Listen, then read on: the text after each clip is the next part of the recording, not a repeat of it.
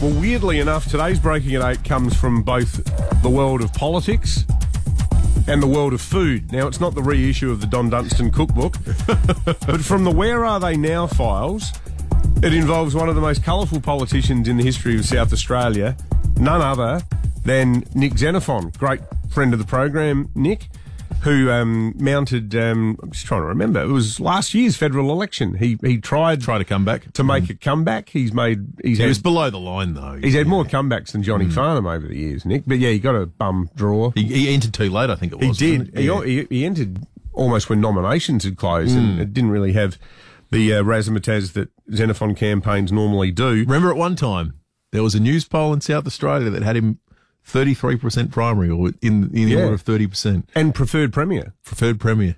Obviously, that never happened. Well, it sounds like the world of politics may be well and truly behind Nick. And we're not going to completely steal his thunder here, because this is something that I think is going to be launched and deserves to be launched with a degree of fanfare. But it is our understanding, and move over Yarnies, and you think about the great history of Greek cuisine in this state.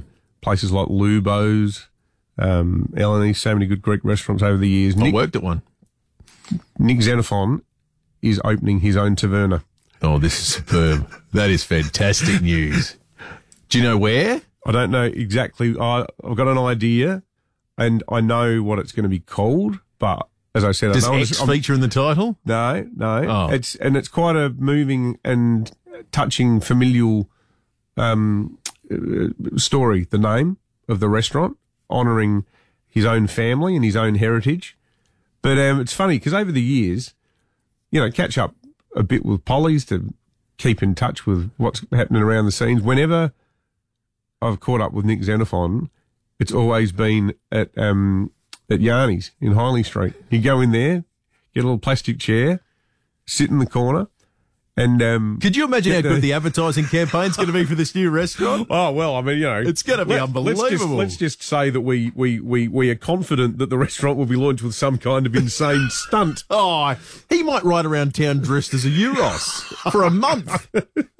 Yeah, that's right. Didn't he have a Fiat Bambino for his state election campaign? He did. God knows what he's going to be doing. He will be the best front of house guy going around. Oh yeah. The maitre d', the mostest. But no, Nick, we wish you all the very best in your new endeavour. And I love it. That's when more news. details come of the Nick Xenophon Taverna, we will be there slapping the Scordaliar on our souvlakis with great gusto.